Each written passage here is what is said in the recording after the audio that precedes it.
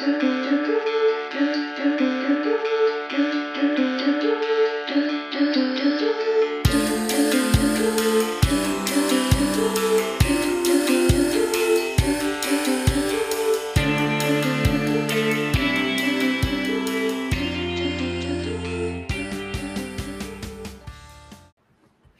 guys, welcome to We're Here for the Occult Stuff podcast. I'm Shannon Ezel, and Martina is actually out sick, so we do have a substitute.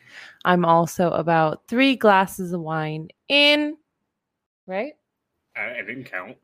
So anyway, the substitute is my husband, and I'll let him introduce his own self.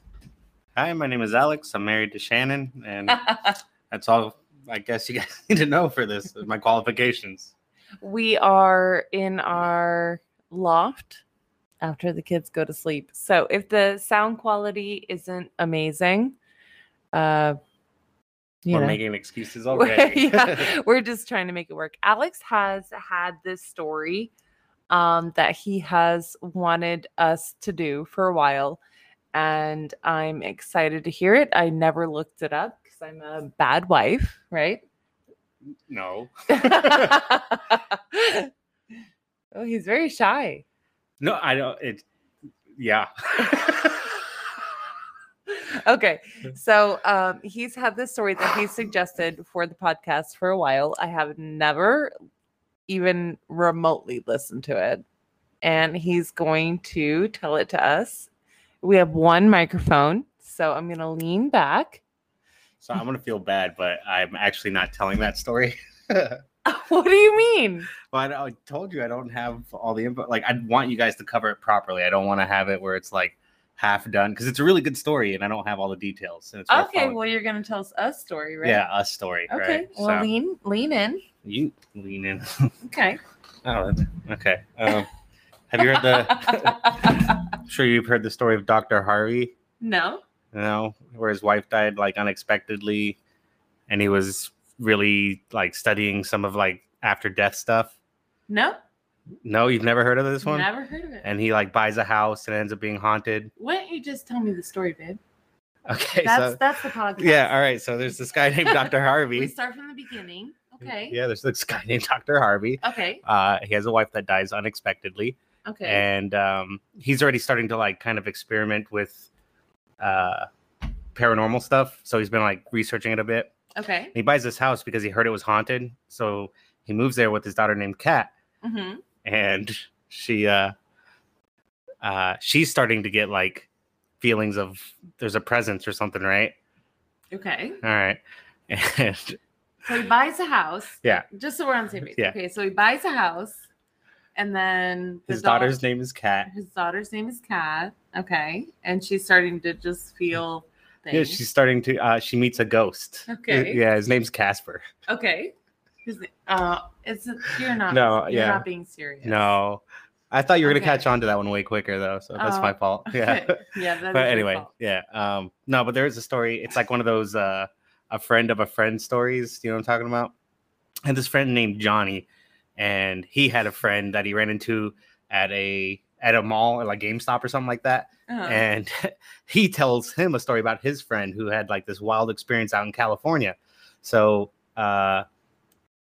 his friend, or let's call him Trevor. So Trevor gets like some message on Facebook from this girl that he was talking to that she's got an opportunity out in California to do like weed harvesting.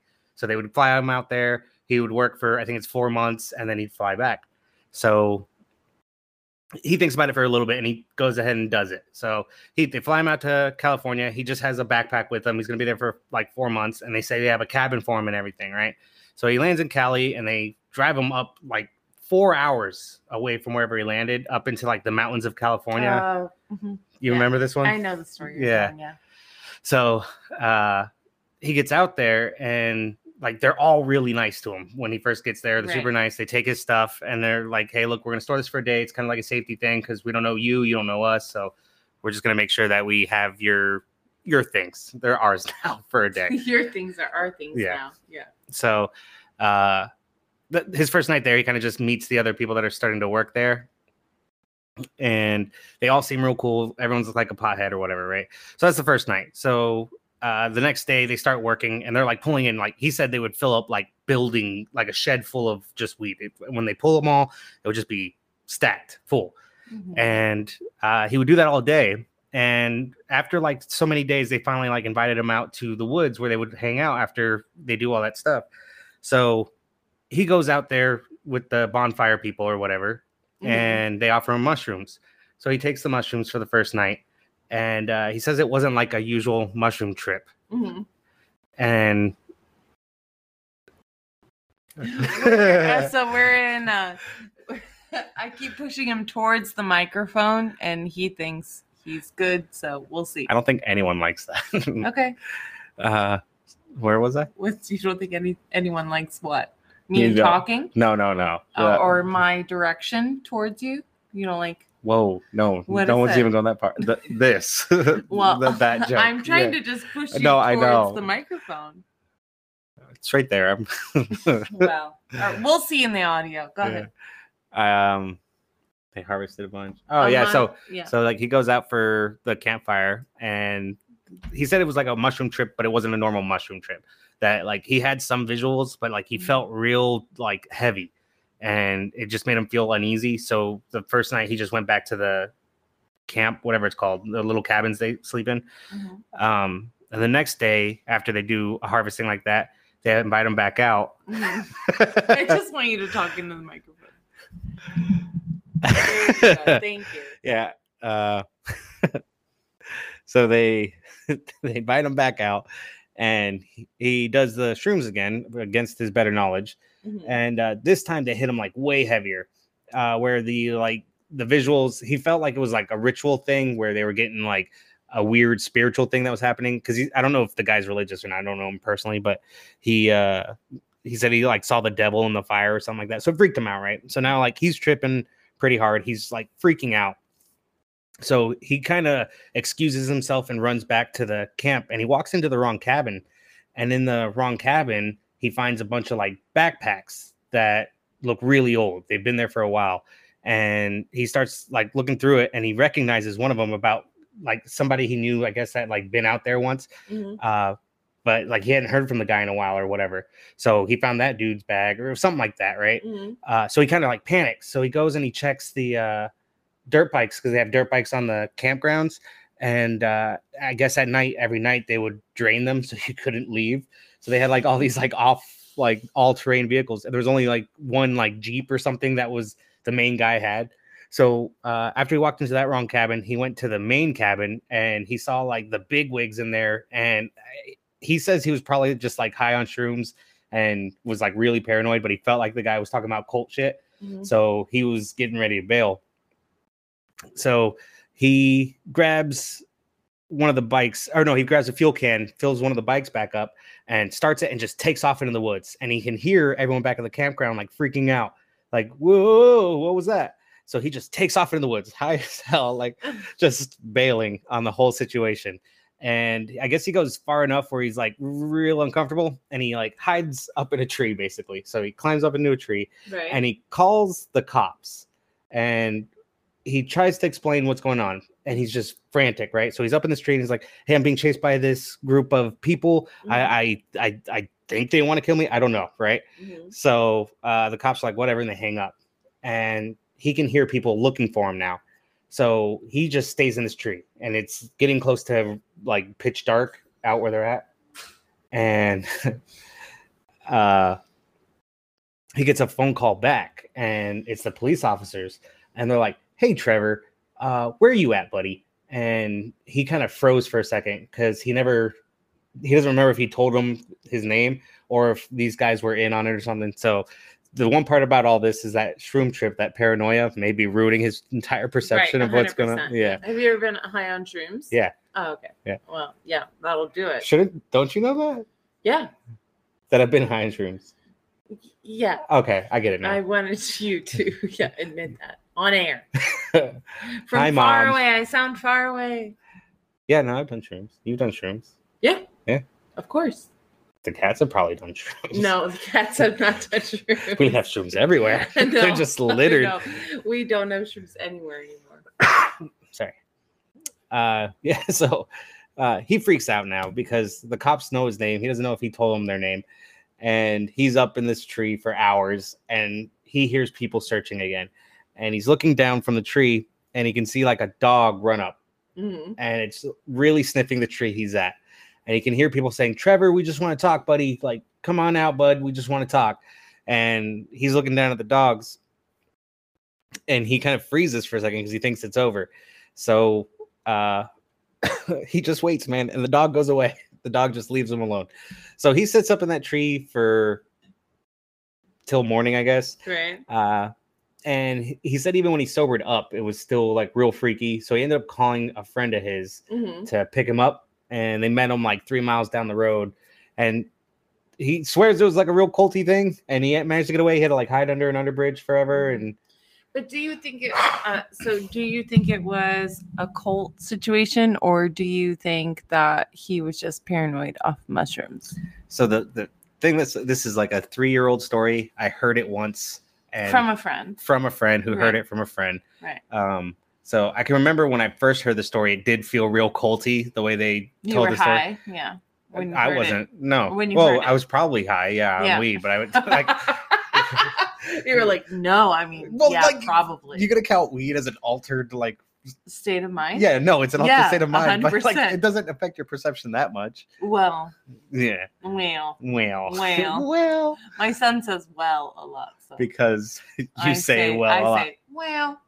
So, but the first time I heard the story, yeah, I felt it was very culty. Now that I'm 30 something and telling the story out loud, it feels like it's just a high kid that got real paranoid and ditched the situation and left behind. Oh, he picked up his backpack, but yeah. He did pick up his backpack. Well, he got it. If you're staying somewhere for like months and they take your backpack on the first day and never give it back after. Well, you stated in the story that he saw a lot of old backpacks.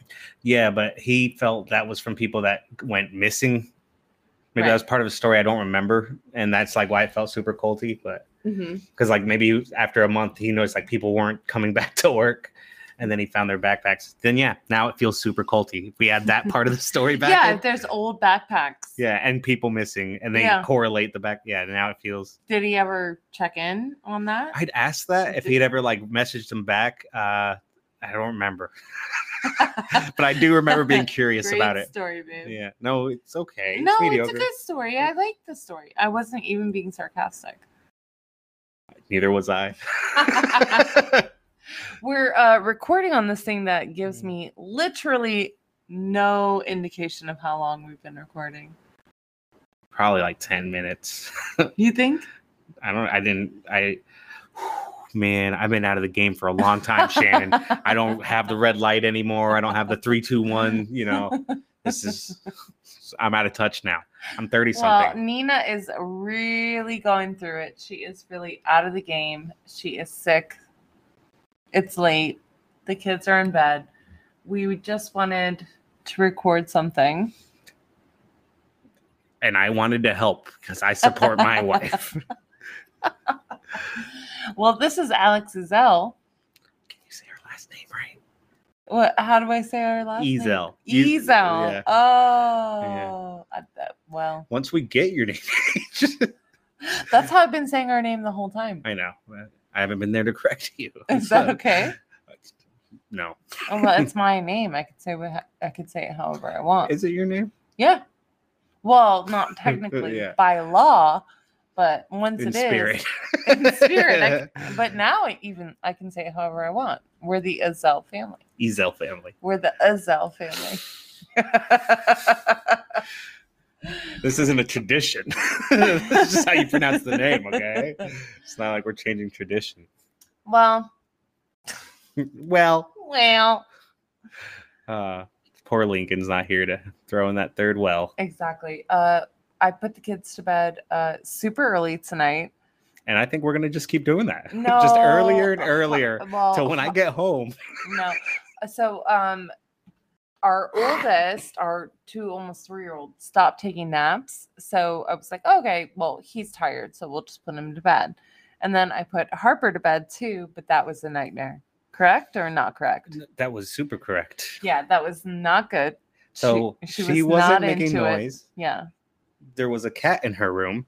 So when I opened the door to check, the cat bolted and she made eye contact and I closed the door and she was like, no. Is that what happened? That's how that started. So I was like, immediately I walked back in like, all right, you have the floor. So I picked her up the rocker and she did that struggle thing where she hops down on the floor. Right. And instead of walking towards the crib, she walked towards the door. Yeah. And I was like, I'm done. Yeah, I know. So I was like, baby, it's bedtime. She was pointing towards the door. It was a nightmare. Yeah, 100%. And she hit that like inhuman level screaming. Oh yeah.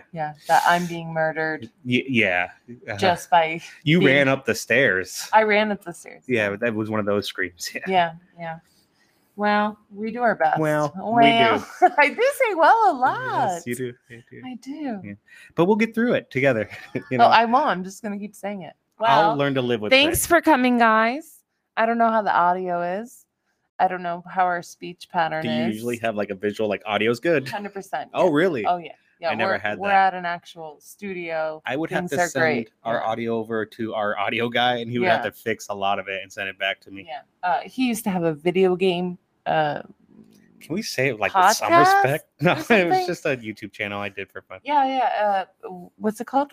Let's shout it out. Terrible Teammates, but it's Terrible Teammates. It's dead. He doesn't do it anymore, but he should. Why not? Because we're a big family now. We're a full-time family. We're a big family now. We're a full-time family now. I have a podcast. You do? We're doing it right now. Not well. All right. Well, if it gets it out there, I'm sure my YouTube will see a surge in viewership. Anyway, thank you guys for listening to this episode. I know it was a little bit different. Please like, subscribe, review. You guys know it helps us out so much. We are at over 500 on the Facebook group. I don't know what I have to say about that, except for we're over 500 on the Just Facebook know group. That's how big your family is now. How is there 500 of you on the Facebook group, but only 7 of you are listening? Weird. Anyway. Well, you have to have like 1 to 1.5% that are super fans. Anyway, he's going to mansplain to me my podcast, but I won't make you listen to it. Do do do do do do do do do do do.